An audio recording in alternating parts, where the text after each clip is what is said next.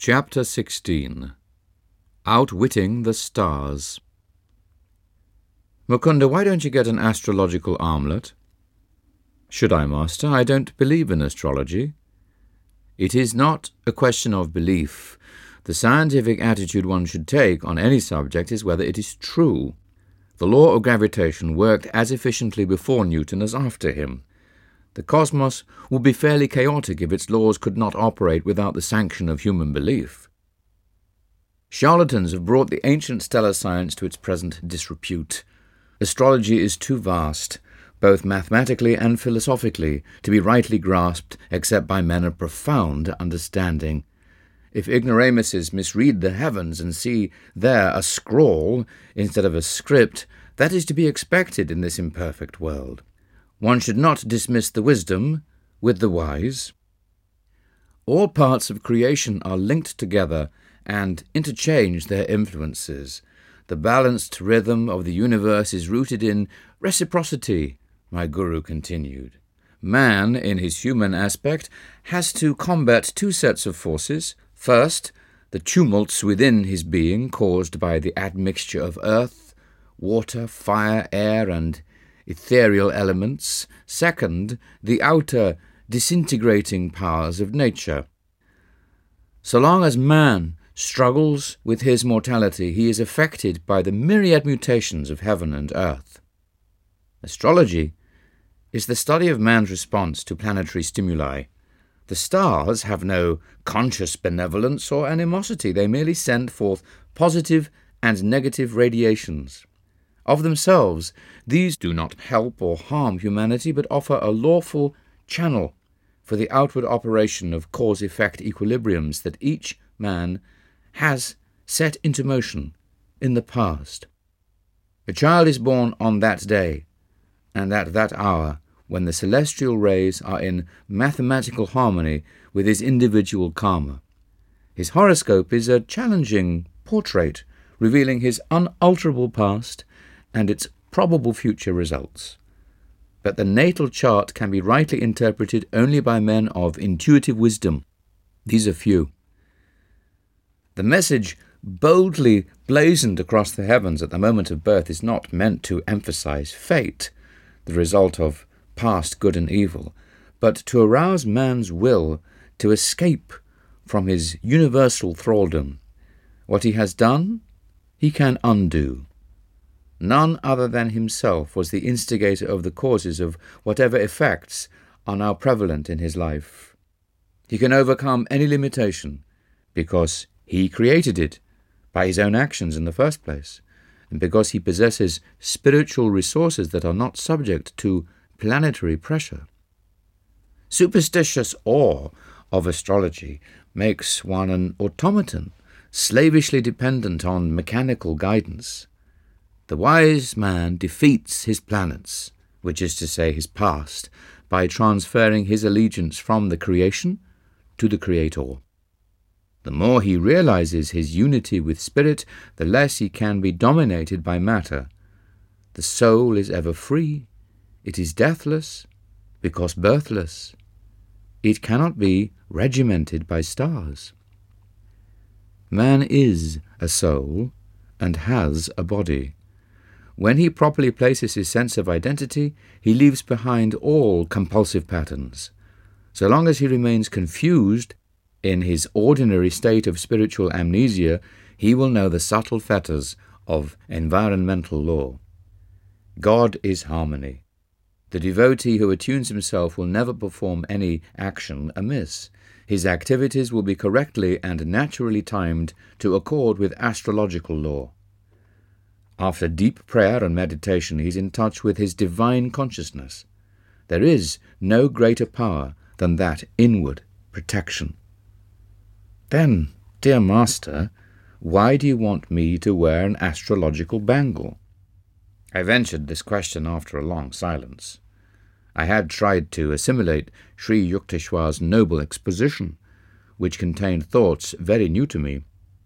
It is only when a traveller has reached his goal that he is justified in discarding his maps. During the journey, he takes advantage of any convenient shortcut.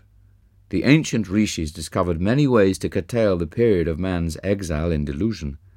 There are certain mechanical features in the law of karma that can be skillfully adjusted by the fingers of wisdom. All human ills arise from some transgression of universal law. The scriptures point out that man must satisfy the laws of nature while not discrediting the divine omnipotence. He should say, "Lord, I trust in thee, and know thou canst help me, but I too will do my best to undo any wrong I have done." By a number of means, by prayer, by willpower, by yoga meditation, by consultation with saints, by use of astrological bangles, the adverse effects of past wrongs can be minimized or nullified. Just as a house may be fitted with a copper rod to absorb the shock of lightning, so the bodily temple can be protected in certain ways. Electrical and magnetic radiations are ceaselessly circulating in the universe. They affect man's body for good and ill. Ages ago, our rishis pondered the problem of combating the adverse effects of subtle cosmic influences. The sages discovered that pure metals emit an astral light which is powerfully counteractive to negative pulls of the planets. Certain plant combinations were also found to be helpful. Most effective of all are faultless jewels of not less than 2 carats. The practical preventive uses of astrology have seldom been seriously studied outside of India.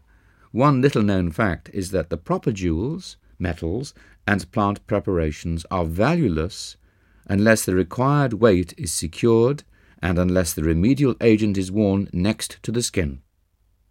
"Sir, of course I shall take your advice and get a bangle. I am intrigued at the thought of outwitting a planet." For general purposes, I counsel the use of an armlet made of gold, silver, and copper. But for a specific purpose, I want you to get one of silver and lead. Sri Yukteswar added careful directions. "Guruji, what specific purpose do you mean?" "The stars are about to take an unfriendly interest in you, Mukunda. Fear not, you shall be protected.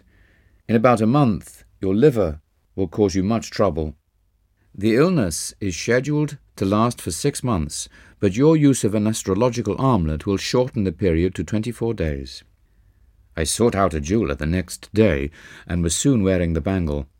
My health was excellent. Master's prediction slipped from my mind. He left Serampore to visit Benares. 30 days after our conversation, I felt a sudden pain in the region of my liver. The following weeks were a nightmare of excruciating pain. Reluctant to disturb my guru, I thought I would bravely endure my trial alone. But 23 days of torture weakened my resolution. I entrained for Benares. There Sri Yukteswar greeted me with unusual warmth, but gave me no opportunity to tell him my woes in private. Many devotees visited the master that day, just for a darsham, the blessing that flows from the mere sight of a saint. Ill and neglected, I sat in a corner. It was not until after the evening meal that all guests had departed. My guru summoned me to the octagonal balcony of the house. "You must have come about your liver disorder." Sri Yukteswar's gaze was averted. He walked to and fro, occasionally intercepting the moonlight. "Let me see. You've been ailing for 24 days, haven't you?" "Yes, sir. Please do the stomach exercise I taught you." "If you knew the extent of my suffering, Master, you would not ask me to exercise." Nevertheless, I made a feeble attempt to obey him. "You say you have pain, I say you have none. How can such contradictions exist?" My guru looked at me inquiringly. I was dazed and then overcome with joyful relief. No longer could I feel the continuous torment that had kept me nearly sleepless for weeks. At Sri Yukteswar's words, the agony vanished as though it had never been. I started to kneel at his feet in gratitude, but he quickly prevented me. "Don't be childish. Get up and enjoy the beauty of the moon over the Ganges." But Master's eyes were twinkling happily as I stood in silence beside him. I understood by his attitude that he wanted me to feel that not he, but God, had been the healer. I wear even now the heavy silver and lead bangle, a memento of that day, long past, ever cherished, when I found anew that I was living with a personage indeed superhuman. On later occasions, when I brought my friends to Sri Yukteswar for healing, he invariably recommended jewels or the bangle, extolling their use as an act of astrological wisdom. I had been prejudiced against astrology from my childhood, partly because I observed that many people are sequaciously attached to it, and partly because of a prediction made by our family astrologer. You will marry 3 times, being twice a widower. I brooded over the matter, feeling like a goat awaiting sacrifice before the temple of triple matrimony. You may as well be resigned to your fate, my brother Ananta had remarked. Your written horoscope has correctly stated that you would fly from home towards the Himalayas during your early years, but would be forcibly returned. The forecast of your marriages is also bound to be true. A clear intuition came to me one night that the prophecy was wholly false.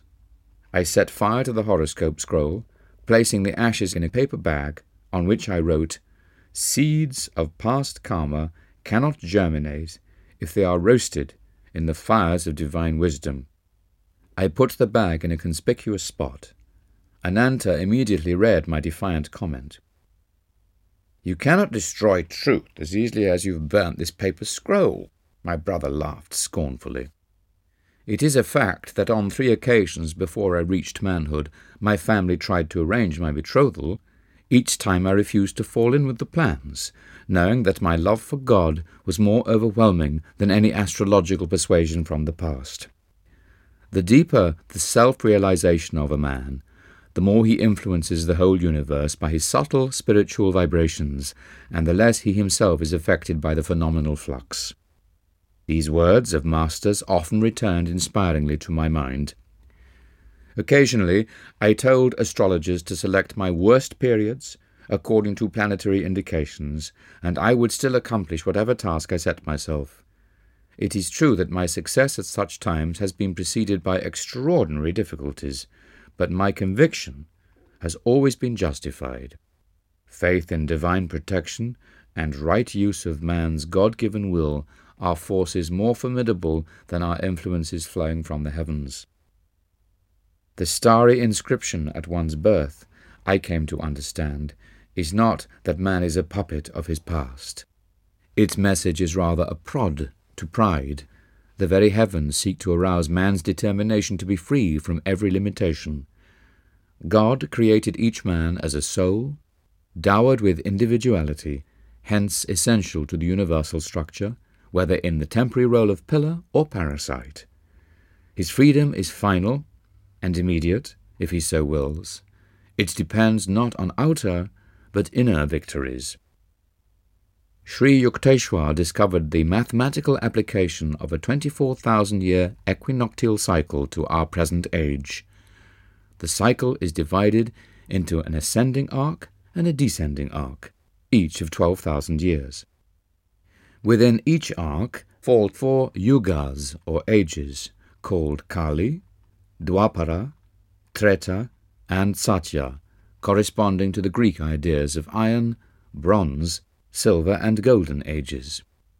My guru determined by various calculations that the last Kali Yuga, or Iron Age of the ascending arc, started about AD 500. The Iron Age, 1200 years in duration, is a span of materialism. It ended about AD 1700. That year ushered in Dwapara Yuga, a 2400-year period of electrical and atomic energy developments, the age of telegraphy, radio, airplanes, and other space annihilators. The 3600-year period of Treta Yuga will start in AD 4100. The age will be marked by common knowledge of telepathic communications and other time annihilators. During the 4800 years of Satya Yuga, final age in an ascending arc, the intelligence of man will be highly developed. He will work in harmony with the divine plan. a descending arc of 12,000 years, starting with a descending golden age of 4,800 years, then begins for the world in AD 12,500. Man gradually sinks into ignorance. These cycles are the eternal rounds of Maya, the contrasts and relativities of the phenomenal universe. Men, one by one, escape from creation's prison of duality as they awaken to consciousness of their inseverable divine unity with the Creator. Master enlarged my understanding not only of astrology, but of the world's scriptures. Placing the holy texts on the spotless table of his mind, he was able to dissect them with the scalpel of intuitive reasoning and to separate errors and interpolations of scholars from the truths as originally expressed by the prophets. Fix one's vision on the end of the nose. This inaccurate interpretation of a Bhagavad Gita stanza, chapter 6, verse 13, widely accepted by Eastern pundits and Western translators, used to arouse Master's droll criticism. "The path of a yogi is singular enough as it is," he remarked. "Why counsel him that he must also make himself cross-eyed? The true meaning of Nasikagram is origin of the nose, not end of the nose. The nose originates at the point between the eyebrows, the seat of spiritual vision." One Sankhya aphorism reads, "Ishwar aside, a lord of creation cannot be deduced," or "God is not proved." Chiefly on the basis of this sentence, most scholars call the whole philosophy atheistical. The verse is not atheistical, Sri Yukteswar explained. It merely signifies that to the unenlightened man, dependent on his senses for all final judgments, proof of God must remain unknown and therefore non-existent. True Sankhya followers, with unshakable insight born of meditation, understand that the Lord is both existent and knowable. Master expounded the Christian Bible with a beautiful clarity. "It was from my Hindu guru, unknown to the roll call of Christian membership, that I learnt to perceive the deathless essence of the Bible and to understand the truth in Christ's assertion, surely the most thrillingly intransigent ever uttered. Heaven and earth shall pass away, but my words shall not pass away." The great masters of India mould their lives by the same godly ideals that animated Jesus. These men are his proclaimed kin. "Whosoever shall do the will of my Father which is in heaven, the same is my brother, and sister, and mother. If ye continue in my word," Christ pointed out, "then ye are my disciples indeed, and ye shall know the truth, and the truth shall make you free." Freemen all, lords of themselves, the Yogi Christs of India are part of the immortal fraternity, those that attain a liberating knowledge of the one Father. The Adam and Eve story is incomprehensible to me. I observed with considerable heat one day in my early struggles with the allegory. Why did God punish not only the guilty pair, but also the innocent, unborn generations? Master was amused, more by my vehemence than by my ignorance. Genesis is deeply symbolic and cannot be grasped by a literal interpretation, he explained. Its tree of life is the human body. The spinal cord is like an upturned tree with man's hair as its roots, and afferent and efferent nerves as branches. The tree of the nervous system bears many enjoyable fruits, or sensations of sight, sound, smell, taste, and touch.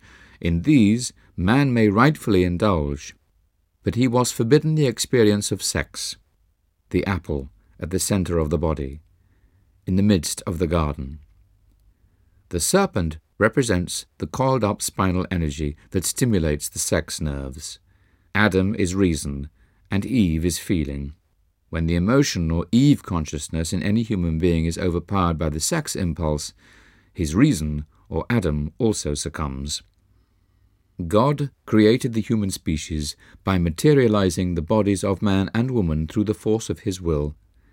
He endowed the new species with the power to create children in a similar immaculate or divine manner. Because his manifestation in the individualized soul had hitherto been limited to animals, instinct-bound and lacking the potentialities of full reason, God made the first human bodies, symbolically called Adam and Eve. To these, for advantageous upward evolution, he transferred the souls, or divine essence, of two animals. In Adam, or man, reason predominated. In Eve, or woman, feeling was ascendant. Thus was expressed the duality or polarity that underlies the phenomenal worlds. Reason and feeling remain in a heaven of cooperative joy so long as the human mind is not tricked by the serpentine energy of animal propensities.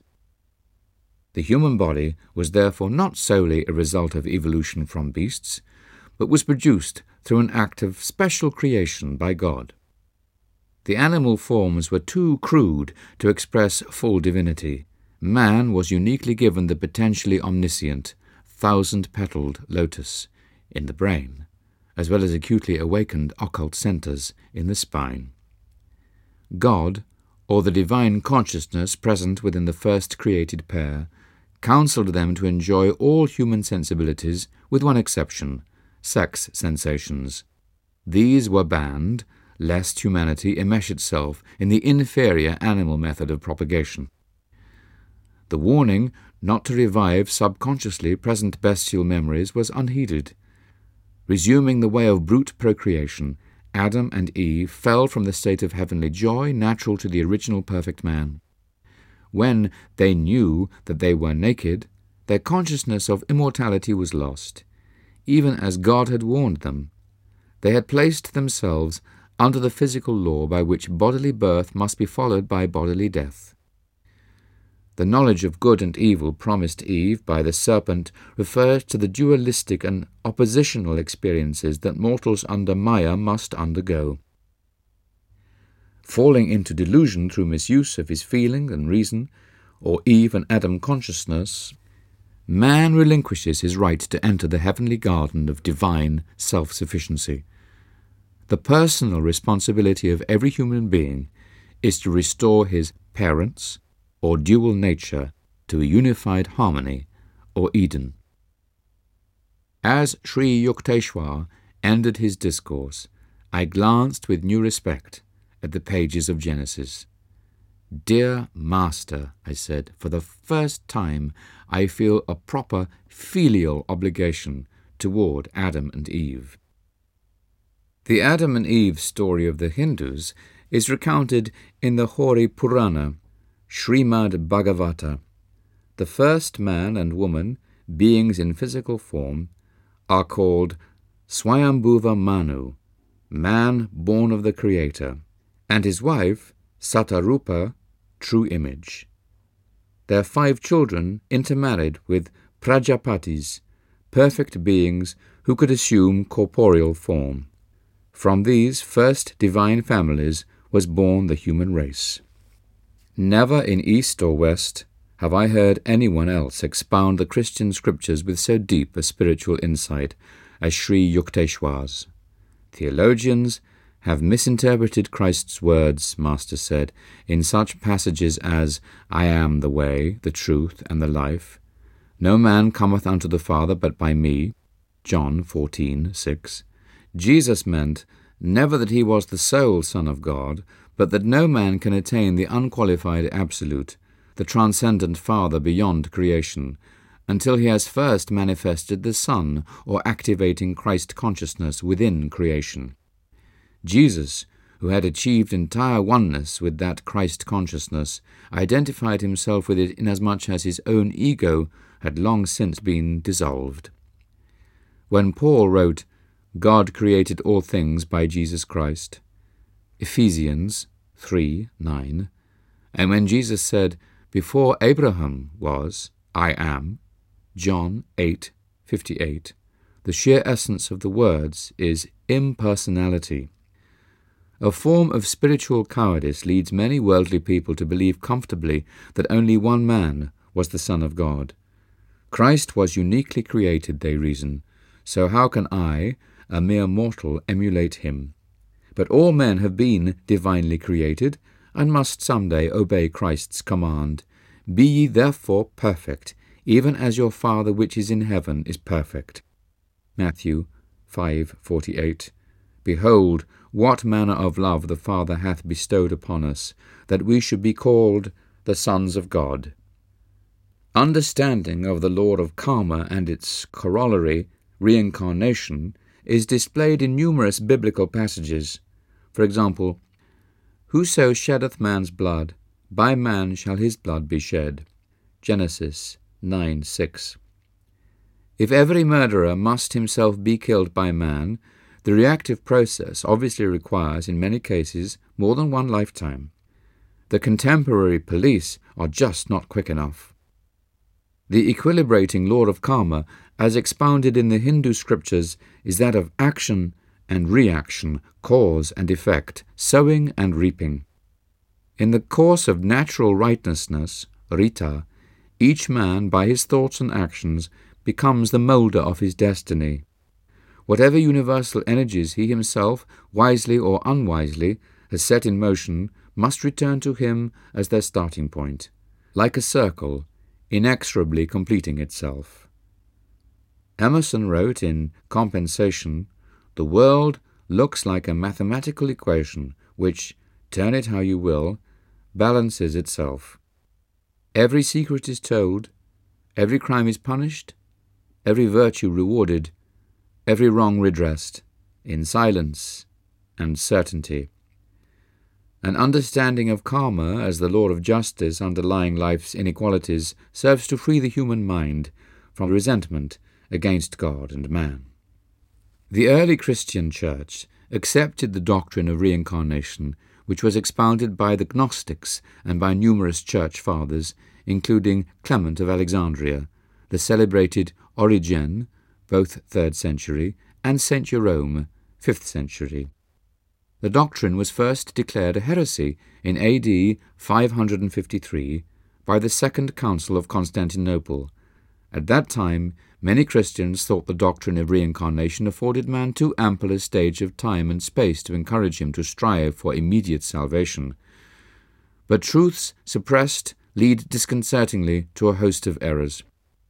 The millions have not utilized their one lifetime to seek God, but to enjoy this world, so uniquely won, and so shortly to be forever lost. The truth is that man reincarnates on earth until he has consciously regained his status as a son of God. Him that overcometh will I make a pillar in the temple of my God, and he shall go no more out, i.e., shall reincarnate no more. To him that overcometh I will grant to sit with me in my throne, even as I also overcame, and am set down with my Father in his throne. Revelation chapter 3, verses 12 and 21. Chapter 17. Sasi and the Three Sapphires. Because you and my son think so highly of Swami Sri Yukteswar, I will take a look at him. The tone of voice used by Dr. Narayan Chunder Roy implied that he was humouring the whim of half-wits. I concealed my indignation in the best tradition of the proselyter. My companion, a veterinary surgeon, was a confirmed agnostic. His young son, Santosh, had implored me to take an interest in his father. So far, my invaluable aid had been a bit on the invisible side. Dr. Roy accompanied me the following day to the Serampore Hermitage. After Master had granted him a brief interview, marked for the most part by stoic silence on both sides, the visitor brusquely departed. "Why bring a dead man to the ashram?" Sri Yukteswar looked at me inquiringly as soon as the door had closed on the Calcutta skeptic. "Sir, the doctor's very much alive, but in a short time he will be dead." I was shocked. "Sir, this will be a terrible blow to his son. Santosh yet hopes for time to change his father's materialistic views. I beseech you, Master, to help the man." "Very well, for your sake." My guru's face was impassive.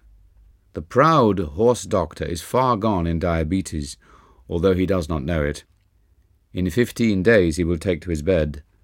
The physicians will give him up for lost. His natural time to leave this earth is 6 weeks from today. Owing to your intercession, however, on that date he will recover. But there is one condition. You must get him to wear an astrological bangle. He will doubtless object as violently as one of his horses before an operation." Master chuckled. After a silence, during which I wondered how Santosh and I might best employ the arts of cajolery on the doctor, Sri Yukteswar made further disclosures. "As soon as the man gets well, advise him not to eat meat. He will not heed this counsel, however, and in 6 months, just as he is feeling at his best, he will drop dead." My guru added, "The 6-month extension of life is granted him only because of your plea." The following day I suggested to Santosh that he order an armlet at the jeweller's. It was ready in a week, but Dr. Roy refused to put it on. "I am in the best of health. You will never impress me with these astrological superstitions." The doctor glanced at me belligerently. I recalled with amusement that Master had justifiably compared the man to a balky horse. Another 7 days passed. The doctor, suddenly ill, meekly consented to wear the bangle. 2 weeks later, the physician in attendance told me that his patient's case was hopeless. He supplied harrowing details of the ravages inflicted by diabetes. I shook my head. My guru has said that, after a sickness lasting 1 month, Dr. Roy will be well. The physician stared at me incredulously, but he sought me out a fortnight later, with an apologetic air. "Dr. Roy has made a complete recovery," he exclaimed. "It is the most amazing case in my experience. Never before have I seen a dying man show such an inexplicable comeback. Your guru must indeed be a healing prophet." After one interview with Dr. Roy, during which I repeated Sri Yukteswar's advice about a meatless diet, I did not see the man again for 6 months. He stopped for a chat one evening as I sat on the piazza of my family home. "Tell your teacher that by eating meat frequently, I have wholly regained my strength. His unscientific ideas on diet have not influenced me." It was true that Dr. Roy looked a picture of health. But the next day, Santosh came running to me from his home on the next block. "This morning, father dropped dead." This case was one of my strangest experiences with Master. He healed the rebellious veterinary surgeon in spite of his disbelief, and extended the man's natural term on earth by 6 months, just because of my earnest supplication. Sri Yukteswar was boundless in his kindness when responding to an urgent prayer of a devotee. It was my proudest privilege to bring college friends to meet my guru. Many of them would lay aside, at least in the ashram, their fashionable academic cloak of religious skepticism. One of my friends, Sasi, spent a number of happy weekends in Serampore. Master became immensely fond of the boy, and lamented that his private life was wild and disorderly. "Sasi, unless you reform, 1 year hence you will be dangerously ill." Sri Yukteswar gazed at my friend with affectionate exasperation. "Mukunda is the witness. Don't say later that I didn't warn you." Sasi laughed. "Master, I will leave it to you to interest the sweet charity of Cosmos in my own sad case. My spirit is willing, but my will is weak. You are my only saviour on earth. I believe in nothing else. At least you should wear a 2-carat blue sapphire. It will help you." "I can't afford one. Anyhow, dear Guruji, if trouble comes, I fully believe you will protect me." "In a year you will bring 3 sapphires," Sri Yukteswar replied. "They will be of no use then." Variations on this conversation took place regularly. "I can't reform," Sasi would say in comical despair, "and my trust in you, Master, is more precious to me than any stone." A year passed. One day I was visiting my guru at the Calcutta home of his disciple, Naran Babu. About 10 o'clock in the morning, as Sri Yukteswar and I were sitting in the second-floor parlour, I heard the front door open. Master straightened stiffly. "It is that Sasi," he remarked gravely. "The year is now up. Both his lungs are gone. He has ignored my counsel. Tell him I don't want to see him." Half stunned by Sri Yukteswar's sternness, I raced down the stairway. Sasi was ascending. "Oh, Mukunda, I do hope Master is here. I had a hunch he might be." "Yes, but he doesn't wish to be disturbed." Sasi burst into tears and brushed past me. He threw himself at Sri Yukteswar's feet, placing there 3 beautiful sapphires. "Omniscient Guru, the doctors say I have pulmonary tuberculosis. They give me only 3 months to live. I humbly implore your aid. I know you can heal me." "Isn't it a bit late now to be worrying over your life? Depart with your jewels. Their time of usefulness is past." Master then sat sphinx-like in an unrelenting silence, punctuated by the boy's sobs for mercy. An intuitive conviction came to me that Sri Yukteswar was merely testing the depth of Sasi's faith in the divine healing power. I was not surprised, a tense hour later, when Master turned a sympathetic gaze on my prostrate friend. "Get up, Sasi. What a commotion you make in another person's house. Return the sapphires to the jewellers. They are an unnecessary expense now, but get an astrological bangle and wear it. Fear not, in a few weeks you shall be well." Sasi's smile illuminated his tear-marred face like sudden sun over a sodden landscape. "Beloved Guru, shall I take the medicines prescribed by the doctors?" "Just as you wish. Drink them or discard them, it doesn't matter. It is as impossible for you to die of tuberculosis as it would be for the sun and moon to interchange their positions." Sri Yukteswar added abruptly, "Go now, before I change my mind." With an agitated bow, my friend hastily departed. I visited him several times during the next few weeks, and was aghast to find his condition increasingly worse. "Sasi cannot last through the night." These words from his physician, and the spectacle of my friend now reduced almost to a skeleton, sent me post-haste to Serampore. My Guru listened coldly to my tearful report. "Why do you come here to bother me? You have already heard me assure Sasi of his recovery." I bowed before him in great awe and retreated to the door. Sri Yukteswar said no parting word, but sank into silence, his unwinking eyes half open, their vision fled to another world. I returned at once to Sasi's home in Calcutta. With astonishment, I found my friend sitting up, drinking milk. "Oh, Mukunda, what a miracle! 4 hours ago I felt Master's presence in the room. My terrible symptoms immediately disappeared. I feel that through his grace I am entirely well." In a few weeks, Sasi was stouter and in better health than ever before. But his reaction to his healing was tinged with ingratitude. He seldom visited Sri Yukteswar again. My friend told me one day that he so deeply regretted his previous mode of life that he was ashamed to face the Master.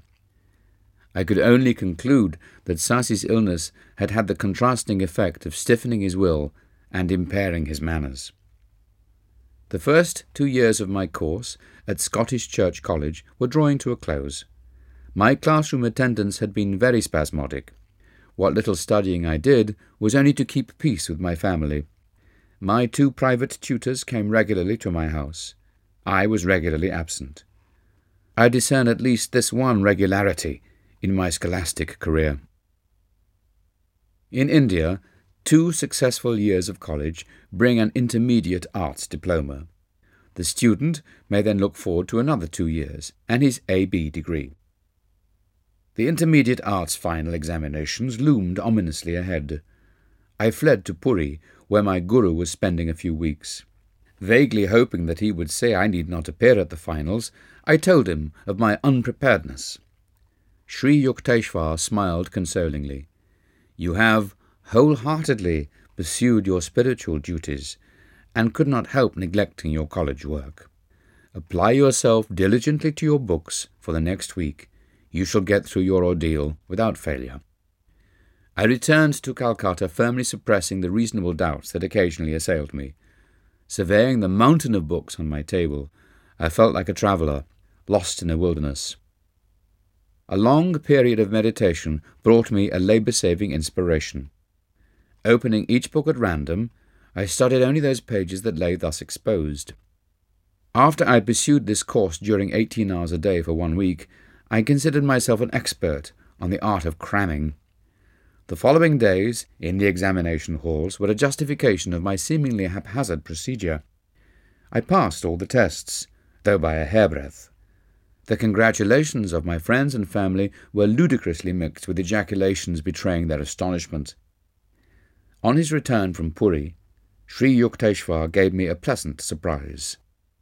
"Your Calcutta studies are now over," he said. "I shall see that you pursue your last 2 years of university work right here in Serampore." I was puzzled.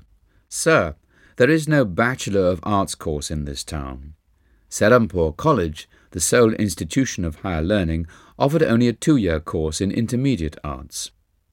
Master smiled mischievously. "I am too old to go about collecting donations to establish an AB college for you. I guess I shall have to arrange the matter through someone else." 2 months later, Professor Howells, president of Serampore College, publicly announced that he had succeeded in raising sufficient funds to offer a 4-year course. Serampore College became an affiliated branch of Calcutta University. I was one of the first students to enroll in Serampore as an AB candidate. "Guruji, how kind you are to me. I have been longing to leave Calcutta and be near you every day in Serampore. Professor Howells does not dream how much he owes to your silent help." Sri Yukteswar gazed at me with mock severity. "Now you won't have to spend so many hours on trains. What a lot of free time for your studies. Perhaps you will become less of a last-minute crammer and more of a scholar." But somehow his tone lacked conviction. Chapter 18. A Mohammedan Wonder Worker.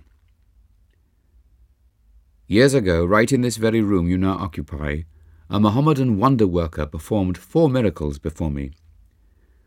Sri Yukteswar made this statement during his first visit to my new quarters. Immediately after entering Serampore College, I had taken a room in a nearby boarding house called Panti. It was an old-fashioned brick mansion, fronting the Ganges. "Master, what a coincidence! Are these newly decorated walls really ancient with memories?" I looked around my simply furnished room with awakened interest. "It is a long story," my guru smiled reminiscently. The name of the fakir was Afzal Khan. He had acquired his extraordinary powers through a chance encounter with a Hindu yogi. "Son, I am thirsty. Fetch me some water." A dust-covered sannyasi made this request of Afzal one day during his early boyhood in a small village of eastern Bengal. "Master, I am a Mohammedan. How could you, a Hindu, accept a drink from my hands?" "Your truthfulness pleases me, my child. I do not observe the ostracizing rules of ungodly sectarianism. Go, bring me water quickly." Afzal's reverent obedience was rewarded by a loving glance from the yogi. "You possess good karma from former lives," he observed solemnly. "I'm going to teach you a certain yoga method that will give you command over one of the invisible realms. The great powers that will be yours should be exercised for worthy ends. Never employ them selfishly. I perceive, alas, that you have brought over from the past some seeds of destructive tendencies. Do not allow them to sprout by watering them with fresh evil actions. The complexity of your previous karma is such that you must use this life to reconcile your yogic accomplishments with the highest humanitarian goals." After instructing the amazed boy in a complicated technique, the master vanished. Afzal faithfully followed his yoga exercise for 20 years. His miraculous feats began to attract widespread attention. It seems that he was always accompanied by a disembodied spirit, whom he called Hazrat. This invisible entity was able to fulfill the fakir's slightest wish. Ignoring his master's warning, Afzal began to misuse his powers. Whatever object he took up and then replaced would soon disappear without a trace. This disconcerting eventuality usually made the Mohammedan an objectionable guest. He visited large jewellery stores in Calcutta from time to time, representing himself as a possible purchaser. Any jewel he handled would vanish shortly after he had left the shop. Afzal was often surrounded by several hundred students, attracted by the hope of learning his secrets. The fakir occasionally invited them to travel with him. At the railway station, he would manage to touch a roll of tickets. These he would push towards the clerk, remarking, "I have changed my mind and won't buy them now." But when he boarded the train with his retinue, Afzal would be in possession of the required tickets. These exploits created an indignant uproar. Bengali jewellers and ticket sellers were succumbing to nervous breakdowns. The police who sought to arrest Afzal found themselves helpless. The fakir could remove incriminating evidence merely by saying, "Hazrat, take this away." Sri Yukteswar rose from his seat and walked to the balcony of my room, which overlooked the Ganges. I followed him, eager to hear more of the baffling Mohammedan raffles. This Panti house formerly belonged to a friend of mine. He became acquainted with Afzal and asked him here. My friend also invited about 20 neighbours, including myself. I was only a youth then and felt a lively curiosity about the notorious fakir. Master laughed. I took the precaution of not wearing anything valuable. Afzal looked me over inquisitively, then remarked, "You have powerful hands. Go downstairs to the garden. Get a smooth stone and write your name on it with chalk. Then throw the stone as far as possible into the Ganges." I obeyed. As soon as the stone had vanished under distant waves, the Mohammedan addressed me again. "Fill a pot with Ganges water near the front of this house." After I had returned with a vessel of water, the fakir cried, "Hazrat, put the stone in the pot." The stone appeared at once. I removed it from the vessel and found my signature as legible as when I had written it. Babu, one of my friends in the room, was wearing a heavy antique gold watch and chain. The fakir examined them with ominous admiration. Soon they were missing. "Afzal, please return my prized heirloom." Babu was nearly in tears. The Mohammedan was stoically silent for a while, then said, "You have 500 rupees in an iron safe. Bring them to me, and I will tell you where to locate your timepiece." The distraught Babu left immediately for his home. He came back shortly and handed Afzal the required sum. "Go to the little bridge near your house," the fakir instructed Babu. "Call on Hazrat to give you the watch and chain." Babu rushed away. On his return, he was wearing a smile of relief and no jewellery whatever. "When I commanded Hazrat as directed," he announced, "my watch came tumbling down the air into my right hand. You may be sure I locked the heirloom in my safe before rejoining the group here." Babu's friends, witnesses of the comico-tragedy of the ransom for a watch, were staring with resentment at Afzal. He now spoke placatingly. "Please, name any drink you want. Hazrat will produce it." A number asked for milk, others for fruit juices. I was not too much shocked when the unnerved Babu requested whisky. The Mohammedan gave an order. The obliging Hazrat sent sealed containers sailing down and thudding to the floor. Each man found his desired beverage. The promise of the fourth spectacular feat of the day was doubtless gratifying to our host. Afzal offered to supply an instantaneous lunch. "Let us order the most expensive dishes," Babu suggested gloomily. "I want an elaborate meal for my 500 rupees. Everything should be served on gold plates." As soon as each man had expressed his preferences, the fakir addressed himself to the inexhaustible Hazrat. A great rattle ensued. Gold platters filled with intricately prepared curries, hot luchis, and many out-of-season fruits landed from nowhere at our feet. All the food was delicious. After feasting for an hour, we started to leave the room. A tremendous noise, as though dishes were being piled up, caused us to turn round. Lo, there was no sign of the glittering plates or the remnants of the meal. "Guruji," I interrupted, "if Afzal could easily secure such things as gold dishes, why did he covet the property of others?" "The fakir was not highly developed spiritually," Sri Yukteswar explained. "His mastery of a certain yoga technique gave him access to an astral plane where any desire is immediately materialized. Through the agency of an astral being, Hazrat, the Mohammedan, could summon the atoms of any object from etheric energy by an act of powerful will. But such astrally produced objects are structurally evanescent. They cannot be long retained." Afzal still yearned for worldly wealth, which, though more hardly earned, has a more dependable durability. I laughed. "It too sometimes vanishes unaccountably." "Afzal was not a man of God-realization," Master went on. "Miracles of a permanent and beneficial nature are performed by true saints because they have attuned themselves to the omnipotent Creator.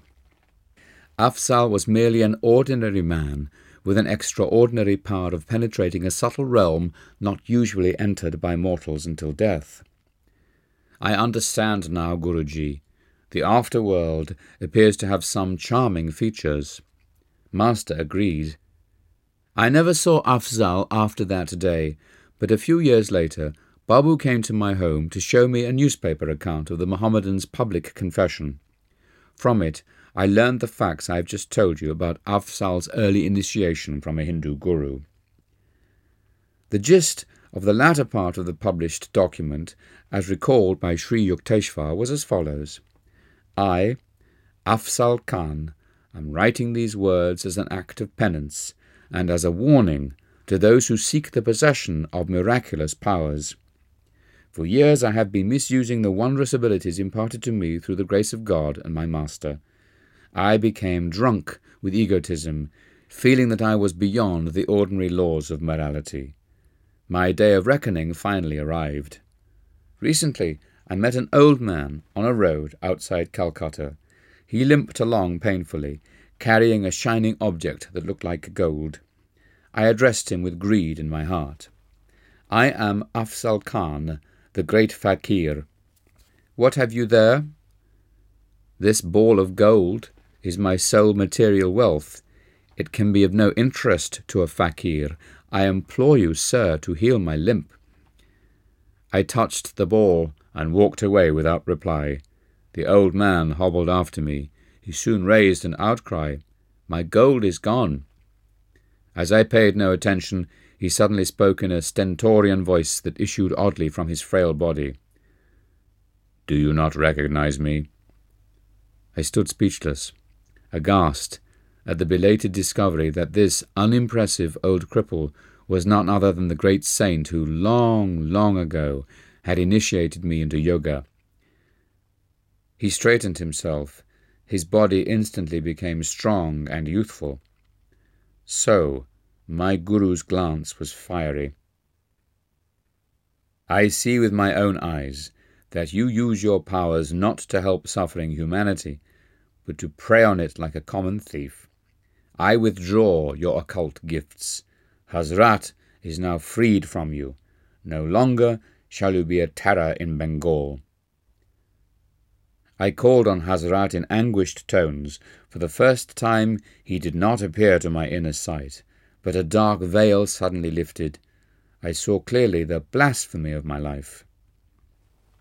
'My Guru, I thank you for coming to banish my long delusion.' I was sobbing at his feet. 'I promise to forsake my worldly ambitions. I will retire to the mountains for lonely meditation on God, hoping to atone for my evil past.' My master regarded me with silent compassion.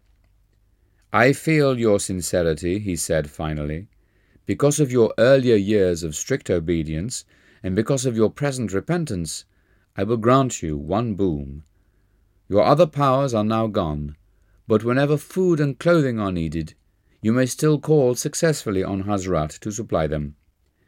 Devote yourself wholeheartedly to divine understanding in the mountain solitudes. My Guru then vanished. I was left to my tears and reflections. Farewell, world. I go to seek the forgiveness of the cosmic beloved. Chapter 19. My master in Calcutta appears in Serampore. I am often beset by atheistic doubts, yet a torturing surmise sometimes haunts me. May not untapped soul possibilities exist? Is man not missing his real destiny if he fails to explore them? These remarks of Dijen Babu, my roommate at the Panti boarding house, were called forth by my invitation that he meet my Guru. Sri Yukteswarji will initiate you into Kriya Yoga, I replied. It calms the dualistic turmoil by a divine inner certainty. That evening, Dijen accompanied me to the hermitage. In Master's presence, my friend received such spiritual peace that he was soon a constant visitor. The trivial preoccupations of daily life do not satisfy our deepest needs. For wisdom, too, man has native hunger.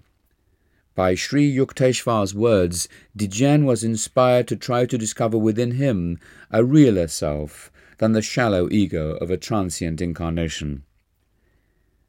As Dijen and I were both pursuing the AB course at Serampore College, we got into the habit of walking together to the ashram as soon as classes were over.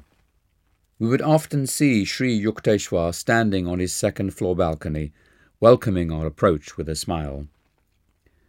One afternoon, Kanai, a young hermitage resident, met Dijen and me at the door with disappointing news. Master is not here. He was summoned to Calcutta by an urgent note. The following day, I received a postcard from my Guru. I shall leave Calcutta Wednesday morning, he had written. You and Dijen meet the 9 a.m. train at Serampore station. About 8:30 on Wednesday morning, a telepathic message from Sri Yukteswar flashed insistently to my mind. I am delayed. Don't meet the 9 o'clock train. I conveyed the latest instructions to Dijen, who was already dressed for departure. You and your intuition, my friend's voice was edged in scorn. I prefer to trust Master's written word. I shrugged my shoulders and seated myself with quiet finality. Muttering angrily, Dijen made for the door and closed it noisily behind him. As the room was rather dark, I moved nearer to a window overlooking the street. The scant sunlight suddenly increased to an intense brilliancy in which the iron-barred window completely vanished. Against this dazzling background appeared the clearly materialized figure of Sri Yukteswar. Bewildered to the point of shock, I rose from my chair and knelt before him. With my customary gesture of respectful greeting at my Guru's feet, I touched his shoes. These were a pair familiar to me, of orange-dyed canvas, soled with rope. His ochre swami cloth brushed against me. I distinctly felt not only the texture of his robe, but also the gritty surface of the shoes and the pressure of his toes within them. Too much astounded to utter a word, I stood up and gazed at him questioningly. I was pleased that you got my telepathic message. Master's voice was calm, entirely normal. I have now finished my business in Calcutta and shall arrive in Serampore by the 10 o'clock train. As I still stared mutely, Sri Yukteswar went on. This is not an apparition, but my flesh and blood form. I have been divinely commanded to give you this experience rarely known on earth. Meet me at the station. You and Dijen will see me coming toward you, dressed as I am now. I shall be preceded by a fellow passenger, a little boy carrying a silver jug. My Guru placed both hands on my head, with a murmured blessing. As he concluded with the words, Tabe Asi, the Bengali goodbye, I heard a peculiar rumbling sound. His body began to melt gradually within the piercing light. First his feet and legs vanished, then his torso and head, like a scroll being rolled up. To the very last, I could feel his fingers resting lightly on my hair. The effulgence faded. Nothing remained before me but the barred window and a pale stream of sunlight. I remained in a half-stupor, questioning whether I had not been the victim of a hallucination. A crestfallen Didienne soon entered the room. Master was not on the 9 o'clock train, or even the 9:30. My friend made his announcement with a slightly apologetic air. "Come. I know he will arrive at 10 o'clock. I took Didienne's hand and rushed him forcibly along with me, heedless of his protests. In about 10 minutes we entered the station, where the train was already puffing to a halt. The whole train is filled with the light of Master's aura. He is there," I exclaimed joyfully. "You dream so?" Didienne laughed mockingly. "Let us wait here." I told my friend details of the way in which our guru would approach us. As I finished my description, Sri Yukteswar came into view, wearing the same clothes I had seen a short time earlier. He walked slowly in the wake of a small lad bearing a silver jug. For a moment, a wave of cold fear passed through me at the incredible strangeness of my experience. I felt the materialistic 20th century world slipping from me. Was I back in the ancient days when Jesus appeared before Peter on the sea? As Sri Yukteswar, a modern Yogi Christ, neared the place where Didienne and I were standing speechless, Master smiled at my friend and remarked, "I sent you a message too, but you were unable to grasp it." Didienne was silent, but glared at me suspiciously. After we had escorted our guru to his hermitage, my friend and I proceeded towards Serampore College. Didienne halted in the street, indignation streaming from his every pore. "So, Master sent me a message, yet you concealed it. I demand an explanation." "Can I help it if your mental mirror oscillates with such restlessness that you cannot register our guru's instructions?" I retorted. The anger vanished from Didienne's face. "I see what you mean," he said ruefully, "but please explain how you could know about the child with the jug." By the time I had finished the story of Master's phenomenal appearance at the boarding house that morning, my friend and I had reached Serampore College. "The account I have just heard of our guru's powers," Didienne said, "makes me feel that any university in the world is only a kindergarten." Chapter 20. We do not visit Kashmir. "Father, I want to invite Master and 4 friends to accompany me to the Himalayan foothills during my summer vacation. May I have 6 railway passes to Kashmir and enough money to cover our travel expenses?" As I had expected, Father laughed heartily. "This is the 3rd time you have given me the same cock-and-bull story. Didn't you make a similar request last summer and the year before? At the last moment, Sri Yukteswarji refuses to go." "It is true, Father. I don't know why my guru will not give me his definite word about Kashmir, but if I tell him that I have already secured the passes from you, somehow I think that this time he will consent to make the journey." Father was unconvinced at the moment, but the following day, after some good-humoured jibes, he handed me 6 passes and a roll of 10-rupee bills. "I hardly think your theoretical trip needs such practical props," he remarked, "but here they are." That afternoon I exhibited my booty to Sri Yukteswar. Though he smiled at my enthusiasm, his words were non-committal. "I would like to go. We shall see." He made no comment when I asked his little hermitage disciple, Kanai, to accompany us. I also invited 3 other friends, Rajendra Nath Mitra, Jotin Odi, and 1 other boy. Our date of departure was set for the following Monday. On Saturday and Sunday I stayed in Calcutta, where marriage rites for a cousin were being celebrated at my family home. I arrived in Serampore with my luggage early Monday morning. Rajendra met me at the hermitage door. "Master is out, walking.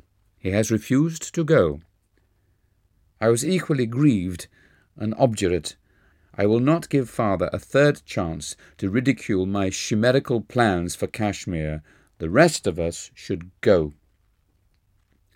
Rajendra agreed. I left the ashram to find a servant. Kanai, I knew, would not take the trip without master, and someone was needed to look after the luggage. I bethought myself of Behari, previously a servant in my family home, who was now employed by a Serampore schoolmaster. As I walked along briskly, I met my guru in front of the Christian church near Serampore courthouse. "Where are you going?" Sri Yukteswar's face was unsmiling. "Sir, I hear that you and Kanai will not take the trip we have been planning. I am seeking Behari. You will recall that last year he was so desirous of seeing Kashmir that he even offered to serve without pay." "I remember. Nevertheless, I don't think Behari will be willing to go." I was exasperated. "He's just eagerly waiting for this opportunity." My guru silently resumed his walk. I soon reached the schoolmaster's house. Behari in the courtyard greeted me with a friendly warmth that abruptly vanished as soon as I mentioned Kashmir. With a murmured word of apology, the servant left me and entered his employer's house. I waited half an hour, nervously assuring myself that Behari's delay was being caused by preparations for his trip. Finally, I knocked at the front door. "Behari left by the back stairs about 30 minutes ago," a man informed me. A slight smile hovered about his lips. I departed sadly, wondering whether my invitation had been too coercive or whether master's unseen influence were at work. Passing the Christian church, again I saw my guru walking slowly toward me. Without waiting to hear my report, he exclaimed, "So Behari would not go. Now what are your plans?" I felt like a recalcitrant child who is determined to defy his masterful father. "Sir, I'm going to ask my uncle to lend me his servant, Lal Dari." "See your uncle if you want to," Sri Yukteswar replied with a chuckle, "but I hardly think you will enjoy the visit." Apprehensive but rebellious, I left my guru and entered Serampore courthouse. My paternal uncle, Sarada Ghosh, a government attorney, welcomed me affectionately. "I am leaving today with some friends for Kashmir," I told him. "For years I have been looking forward to this Himalayan trip." "I am happy for you, Mukunda. Is there anything I can do to make your journey more comfortable?" These kind words gave me a lift of encouragement. "Dear uncle," I said, "could you possibly spare me your servant, Lal Dari?" My simple request had the effect of an earthquake. Uncle jumped so violently that his chair overturned, the papers on the desk flew in every direction, and his pipe, a long, coconut-stemmed hubble-bubble, fell to the floor with a great clatter. "You selfish young man," he shouted, quivering with wrath. "What a preposterous idea! Who will look after me if you take my servant on one of your pleasure jaunts?" I concealed my surprise, reflecting that my amiable uncle's sudden change of front was only one more enigma in a day fully devoted to incomprehensibility. My retreat from the courthouse office was more alacritous than dignified. I returned to the hermitage, where my friends were expectantly gathered. A conviction was growing in me that some sufficient, if exceedingly recondite motive was behind master's attitude. Remorse seized me for having tried to thwart my guru's will. "Mukunda, wouldn't you like to stay a while longer with me?" Sri Yukteswar inquired. "Rajendra and the others may go ahead now and wait for you in Calcutta. There will be plenty of time to catch the last evening train, leaving Calcutta for Kashmir." "Sir, I don't care to go without you," I said mournfully. My friends paid not the slightest attention to my remark. They summoned a hackney carriage and departed with all the luggage. Kanai and I sat quietly at our guru's feet. After a half-hour of silence, Master rose and walked towards the second-floor dining balcony. "Kanai, please serve Mukunda's food. His train leaves soon." Getting up from my blanket seat, I staggered suddenly with nausea and a ghastly churning sensation in my stomach. The stabbing pain was so intense that I felt I'd been abruptly hurled into some violent hell. Groping blindly toward my guru, I collapsed before him, exhibiting all symptoms of the dread Asiatic cholera. Sri Yukteswar and Kanai carried me to the sitting-room. I cried in agony, "Master, I surrender my life to you," for I believed it was indeed fast ebbing from the shores of my body. Sri Yukteswar put my head on his lap, stroking my forehead with angelic tenderness. "You see now what would have happened if you were at the station with your friends," he said. "I had to look after you in this strange way because you chose to doubt my judgment about taking the trip at this particular time." I understood at last. As great masters seldom see fit to display their powers openly, a casual observer of the day's events would have considered them quite natural. My guru's intervention had been too subtle to be detected. He had inconspicuously worked his will through Behari and my uncle and Rajendra and others. Probably everyone but me had thought the situations logical and normal. As Sri Yukteswar never failed to observe his social obligations, he instructed Kanai to summon a physician and to notify my uncle. "Master," I protested, "only you can heal me. I am too far gone for any doctor." "Child, you are protected by the divine mercy. Don't worry about the doctor. He will not find you in this state. You are already healed." With my guru's words, the excruciating suffering left me. I sat up feebly. A doctor soon arrived and examined me carefully. "You appear to have passed through the worst," he said. "I will take some specimens with me for laboratory tests." The following morning the physician arrived hurriedly. I was sitting up in good spirits. "Well, well, here you are, smiling and chatting as though you had had no close call with death."